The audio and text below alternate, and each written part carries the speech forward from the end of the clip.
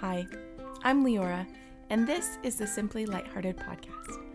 This is a place where I hope that we all come to hear some stories and to walk away feeling a little bit lighter. Stories are such an important part of our lives. Stories help us feel seen. Stories help share our lives with one another, and I think it helps us feel a little less alone. And so I hope that as we listen to the podcast this week and as we talk together, that we will come away from this time feeling a little bit lighter.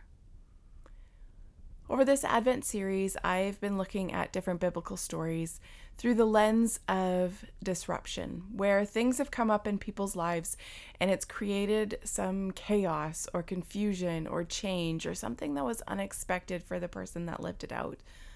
I've mostly been talking about the biblical stories and sharing a few of my own, and I'm going to keep on in that same vein today. I'm going a little bit out of order with our stories today. I just was thinking about it over this last week, and this is the story that has been on my heart. The story of the kings that came to Jesus. We usually wait to tell this story until after Christmas because, well, to be honest, those kings came after Jesus was born, and I'm going to get a little bit into some different ideas about maybe when that was. But it's usually told after Christmas, but I've been thinking about it a lot today, in particular, when I was thinking about what stories do I want to share, what kinds of things have been on my heart. And one of the things that I've been thinking about is that life sometimes takes a left-hand turn or a right-hand turn in a way that we thought we were going to be going straight ahead, and instead our life takes a detour. And this isn't a small detour, and this isn't like if you keep turning left you're going to get back on the same path, but this is the one where you turn that left turn and it takes you a whole other direction in your life. And I think that is part of the story with the wise men that are in the Bible story. But first, I want to share with you a little bit about my story and some of the left-hand turns that happened throughout my lifetime. When I was in kindergarten, I was a part of the graduating class of the year 2000, which was for some reason a really spectacular thing. It was highly celebrated. There was extra ceremonies put in place because it was this big deal to be graduating in the class of the year 2000. When I was in kindergarten, I remember that we had to build capsules. We had to make these things about what we thought we would be when we grew up. We would put things in there, and I actually don't even remember ever opening the capsule. Maybe if classmates are listening to this, you can let me know if that ever happened. But I remember in kindergarten having to put together these capsules. And I remember sitting there and we were asked, and as most kindergarten students are, and you are throughout your lifetime, what do you want to be when you grow up? Which I think is a horrible question to ask children. Because well, I feel like it's horrible because I felt horrible about it. I had no idea. I felt like everybody else had a hot clue about what they wanted to be. Like they knew they wanted to be doctors and firemen, and some of them, some want to be unicorns, but and that's kind of an impossible thing, but it doesn't matter. They're sure. They know that that's what they want to be. But I remember this feeling and this sense of panic when it came to the question, what do you want to be when you grow up? And I remember sitting there and I was drawing, and my two friends next to me, they both wanted to be teachers. And I looked at their drawings and they were drawing a picture of a desk and a person standing behind it, or, as best as a kindergartner can draw that kind of picture. But that was kind of the image. And so I thought, well, maybe that's something I could do. And so I started to draw the same, a picture of a desk and a person standing behind it. I want to be a teacher when I grow up. I don't think I really knew what I wanted to be. Fast forward to my graduating year of high school, and so many of my friends knew what they were going to do next. They knew that they were going to go into learning for particular careers that they were interested in. They were learning about sciences, or they were going into a practical trade, or they were just going to go into the workforce. It felt like everybody knew what they wanted to do when they grew up and what they wanted to do when they graduated. And I just didn't feel like I knew. I questioned about, for as long as I could remember, feeling a lot of panic about not knowing what I wanted to do. And so I decided I would go to Bible school, because I felt like if anything was true about me was that my faith was really important to me. And no matter what career I chose or what I did with my life, that my faith was always going to be a super important part to me. So off I went to Bible school, and it was a phenomenal experience. I enjoyed it so much. I learned so much. I made such fabulous friends. It was the best thing I could have done when I graduated high school. I was 17 years old, and I went off from Quebec to Wisconsin and spent 2 years going to a really amazing Bible school. It was at the time called New Tribes Bible Institute, and it was some of the best years of my life were spent there, learning about God and making such valuable friendships. It was such a beautiful time in my life. But then those 2 years were up, and it was still that big looming question of, what am I going to do now? Like, I don't know. What should I do? And so I was like, well, maybe, it was a missionary-focused type of school. And I thought, well, maybe that's what I want to do. I don't know. I love Jesus, and I want other people to love Jesus. I want them to know him. So maybe that's what I can do. And so off I went on a short-term missions time to Papua New Guinea. And I spent 3 months there helping the missionaries and just kind of trying to sort out, is this what you have for me, God? Is this what you want me to do? And then I came back to that idea of, maybe I want to be a teacher. Maybe I want to teach overseas and to the missionary kids, the ones that live over there with their parents and still need an education. Like, maybe I can be a part of that, because I didn't really feel called to go into a tribe and learn a language. I didn't really feel like that was my gift. I didn't really feel like I was supposed to do something particular like that, but I thought, oh man, I think I can be a support person. I think I can be somebody that's behind the scenes and do something to help other people share God's love with other people. So that's kind of what I decided to do. So I came back to Canada, and I was a nanny for a little while. And then after that, I went on to school to become a school teacher. And while I was there, I was pretty sure I finally had figured out what it was I was supposed to do. I was going to the mission field, and I was going to work with kids. And I didn't know exactly what that was going to look like, but I was in training to be a teacher, so I was going to use that to be able to love on and care for kids somewhere in the world. And I was on a mission. I was sure that that was where I was going to go. For the first time in my life, I felt like I knew what I was supposed to do when I grew up. It was one of those times in my life where I just felt so sure. And so I was supposed to do 3 years of school to become a teacher. And so I did it. I did that. But in the midst of that, God had other plans for me. Plans that I didn't think about. I did think about it, obviously, because it was that I met a guy, a really great guy. And he asked me if we started dating. And after we started dating, well, what comes next? Well, we got engaged. And then after that, we got married. And through this, we're having all these conversations. And we had talked about what we wanted to do with our lives. Like, where were we going to go? What kind of career was he going to do? And we both still really felt like our faith was very important. And we wanted to be involved in ministry somehow, somewhere. But we weren't really sure what that would look like. But then as we got talking, it became clearer and clearer that we weren't going to be going overseas. We weren't going to be going somewhere beyond the borders of Canada. And unless God, at any point, God could change that, obviously, but it didn't seem like that was something that we were personally being called to do. And so the sure thing that I had, this knowledge that, okay, I know what I'm going to do next. As soon as I kind of thought I had it figured out, it's then that God stepped in and was like, actually, no, I have something else for you. I'm like, something else? I thought I had this figured out. And it was then that it was like, right turn. You're staying in Canada. Okay. All right. Well, the education that I had got wasn't quite enough to make it so that I could actually teach in Canada. I could teach internationally, but not in Canada. And so I would have had to do more schooling to teach in Canada.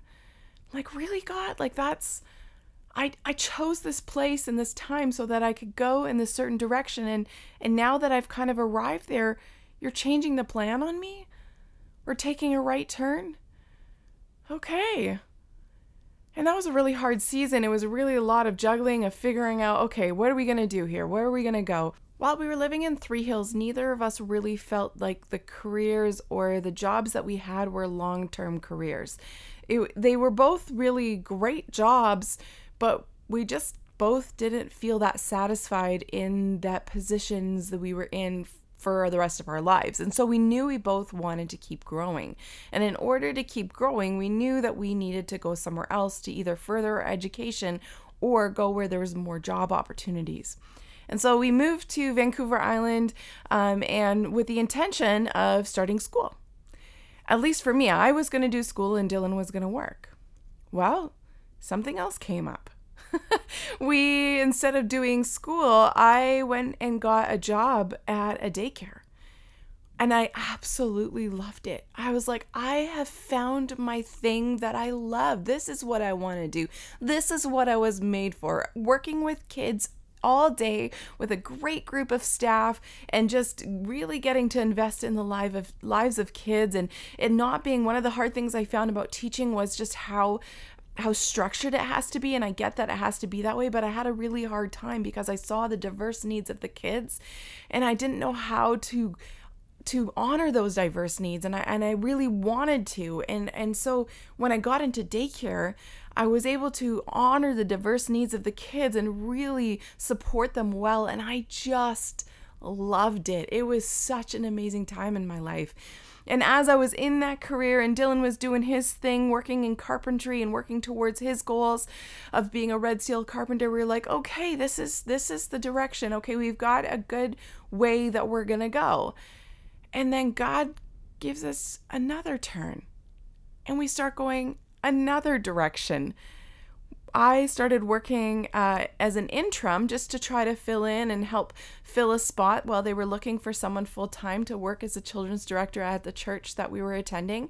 I agreed to do it part-time and just as they were looking, and I was not at all in any way going to go and take on that job full-time. I loved what I did at the daycare. But over several months and lots of prayer and consideration, I felt like, yeah, this is what I'm supposed to do. This is what God has for me. So there we go. Thought I knew what I was going to do the rest of my life working in daycare. And then God goes, nope, another thing for you. And so off I go into the next thing in my life. And I have been now at this current job working as a children's director at a church for the last 11 or so years. What I want to say is that sometimes these disruptions, these things that happen in our lives are not just a little like, oh, the distractions or a little something small. It completely derails our life or completely changes the direction that we can go. And I know that for many people that I've talked to, it's all kinds of different things. I mean, we've talked about it here before. I've talked about it here before about how not having children is a huge disruption for me in my life. It's not at all what I thought my life would look like. But I know for some of you, it's the fact that you have children. That looks so different for you than what you thought your life would look like, or when you had children, or when you got married, or the fact that you're not married yet and you thought you would be, or all of the things, right? Like we all kind of had this vision of what we thought our lives would look like. And then we get to different stages and we go, wait a minute. This isn't quite what my life I thought it was going to look like. There was a disruption 5 or 6 years ago, and now here we are in a totally different place than I thought I would be. And I've been thinking about that in terms of the Bible story. And I think for every single character that we've talked about so far, every single one that you can read about in the Gospels, their lives were completely altered by the disruptions that happened with the birth of Jesus. But there's something really unique about the wise men, the three kings, however you want to talk about these guys that came and visited Jesus after he was born. The way the story is told, a lot of times, it's kind of like this story of, these three guys on camels, and they come and it's like a birthday party, and they give presents that are beautifully wrapped, and they give them to Jesus, and then they go back a different way so that they don't tell Herod about where Jesus is. There's actually a chance, a really high chance, and I'm not a biblical scholar in the sense of like the accuracy of all of this, but I just want to propose it because there's different clues in the book of Matthew that talk about some specific things that lead me to think that this is true. So these guys, we don't know how big the group is. Oftentimes we think it's 3 because there was 3 gifts, so there was 3 people. But that's not at all. It doesn't say anywhere in there how many of them that went. I don't know if it was 3, 5, 15, 20, 50. I don't know. Was it these like 3 or 4 people and then their families with their kids and their wives? And did they have servants? They may have come as a big, large group. The Bible isn't clear. It just says that there was wise men from the eastern lands who arrived in Jerusalem. They saw the star rising and they decided to follow it. They had been studying some ancient texts that had talked about that the star, that the Savior would be born, and so they were following that star. And the thing of this story is that there's a good chance that they had been on this journey for 2 years. And you're wondering why I'm saying that? Why would they have been on it for 2 years? Well, because later on in the story, when Herod goes and he does something awful, he goes into Bethlehem and he kills every single baby that's 2 years old and younger based on the report of these wise men. When they saw the star rising, it must have been in that time frame of 2 years, because Herod went and then killed all of them. So back to the wise men in this 2-year disruption in their life, this left turn. They left not knowing where they were going. They weren't exactly sure what they would find. They didn't know how long it would take them. And so I wonder if their families went with them. Did they go by themselves? Were they traveling with a group? Did they take a long time because the star would stop and start? I mean, we know it did over Jerusalem. It got to that point and they're like, okay, well, it's this general area and Jerusalem is the capital. And so maybe this is where a king would be born. That makes the most sense. And so of course they would go and find out from the palace, from the king himself, like, where's this king that's supposed to be born? Of course, Herod was not very happy about this because he wanted to be the one and only king, and he's not going to be happy about anyone else being king. And so he hears about this, he pretends like everything is okay and totally fine and that it's not a big deal. And oh yeah, and by the way, come back and tell me about him because I too want to go worship this king. But the wise men went on this journey that took them outside of their day-to-day, outside of their everyday life, outside of all of the things that were normal for them. It was that left turn for them. It was leaving their comfort of their home. They obviously were well off based on the gifts that were given. Gold, frankincense, and myrrh. This wasn't just a little over-the-hill weekend trip.